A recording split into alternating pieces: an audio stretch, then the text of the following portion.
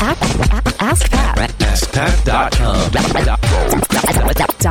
AskPat.com. Hey, what's up, everybody? Pat Flynn here, and welcome to episode 555. 555. Of Ask Pat. Thank you so much for joining me today. We have a great question today from Glenn, but before we get to that, I do want to thank today's sponsor, which is actually one of my favorite iPhone apps. It's also available for Android, by the way, and this is Mile IQ. This actually keeps track of all the driving that I do, and then I can mark whether or not I want to mark it as a business or a personal drive, and all the business drives get compiled up, and I log those drives, and it makes it really easy for me for tax season to see how much miles I track, and I can write those off. And guess what? The average Mile IQ user logs $547 a month in drives. That's over $6,000 a year in miles that you could be claiming. I mean, this is money. This is ridiculous how amazing this is. I mean, so helpful. If you're trying to build a business, like, this is a great idea. So follow their lead and check it out because this is awesome. Text PAT to 31996 to start your 40-drive free trial, and you'll also get 20% off the annual plan if you create an account this week. So text PAT to 31996, again, to start your 40-drive free trial. Standard messaging and data rates apply, all that good stuff. Okay, here's today's question from Glenn. Hi, Pat. How's it going? My name's Glenn from Saskatchewan, Canada. I have a question about podcasting today. I notice when I listen to a lot of the really popular podcasts, a lot of the hosts have very similar speaking styles and very similar characteristics to their voice. They speak very clearly. They don't have deep voices. Their emotional state comes through clearly in their voice, and they enunciate very well. And I feel like when I record an audio of myself, my emotional state and my enthusiasm doesn't really come through. I don't know if it's because I have a kind of a deep voice and it kind of drowns it all out, makes it kind of monotone.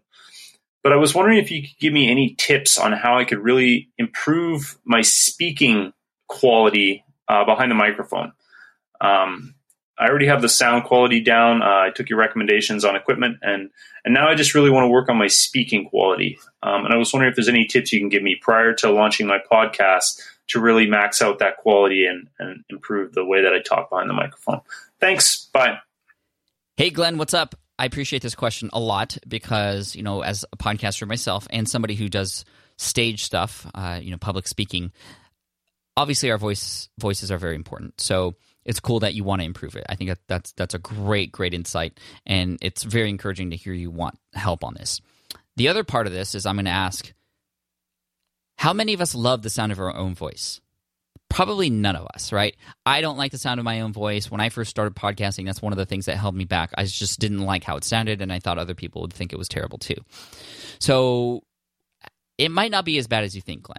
And when listening to you, I get what you're saying, but I don't think it's as bad as you think.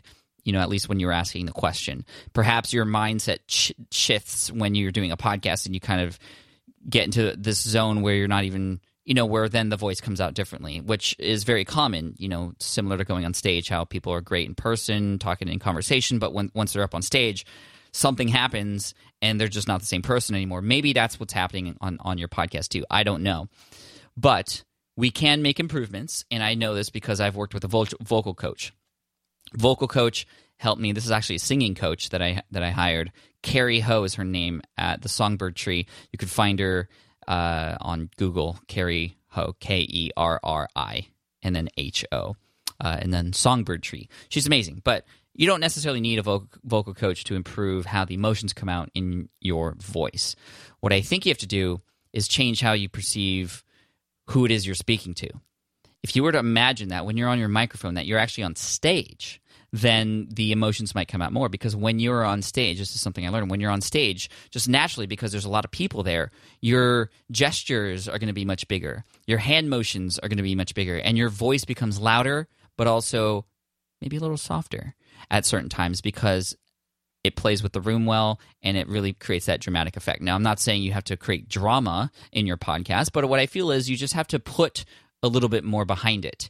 And that doesn't necessarily mean be louder. It doesn't mean, again, drama. It just means, again, you're being conscious about these things. And so it's hard to say, oh, well, when you're telling a happy story, sound happy. Or when you're telling a sad story, sound sad. Like, that's that's more acting, right, than anything. But what you can do is just visualize that there's an audience in front of you. I don't know if this is going to work or not, but this is what I would assume might work for some people. Visualize there's this audience in front of you, and you're actually speaking to them, and you want them to connect with you. And when you visualize them there, I mean, I would assume, Glenn, that when you're talking in person with people, for example, you're not monotone and you're not just blah, right? You're actually have emotion, and you share emotion in different ways. And I would also encourage you to move your hands. I'm moving my hands right now as I speak because I know that also helps emphasizing emotion. Even though you guys can't see it, you can hear it, right? And then the other thing I would actually try is standing up. Standing up while recording is the best thing in the world. This is what I do now. I'm standing right now, and it really helps. I don't know, just physically, it helps you because when you're sitting down, your lungs and stomach and everything's all squished together, right? And just the airflow isn't all there. And plus, that's kind of a relaxed mode. But when you're standing up, you're a little bit more active. You're a little bit more focused. And, of course, your voice just has a little bit more strength. And maybe some of those emotions will come out that way too. I think this is more of a thing that would have to be done kind of on an individual level, but those tips might actually help. And so, Glenn, I'm wondering if they would, and if you could follow up with me, that'd be awesome, because I think this is good training for everybody out there. And there's a lot of podcasters too that I feel could actually use some more emotion in their show. So that's all I'm going to say about that. But do you hire a coach? I mean, that's up to you. You might actually reach out to somebody. Maybe you have some service that you could offer in exchange for a vocal coach's service to just spend an hour with you to just talk this over. Because I'm not a voice expert.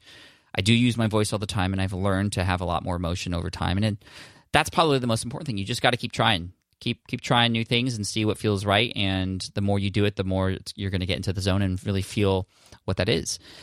If you go back in time and listen to some of the earlier episodes of the Smart Passive Income podcast, for example, you'll hear that I do have a more monotone voice. It's a little bit more timid, and that's back when I was not confident, when I was sitting down while recording, and I just didn't visualize who I was speaking to. So hopefully those things can help you. And Glenn, I just want to wish you all the best of luck, and yeah, keep me posted on how things go. So we're going to send you an Ask Pat t-shirt for having your question featured here on the show. And for those of you listening, if you have a question that you'd like potentially featured here on the show, just head on over to askpat.com. You can ask right there on that page. And yeah, so to finish off the day, let's finish off with a quote. And this quote is from Brian Tracy. He says, "It doesn't matter where you came from. All that matters is where you are going." Cheers, take care, and I'll see you in the next episode of Ask Pat. Bye.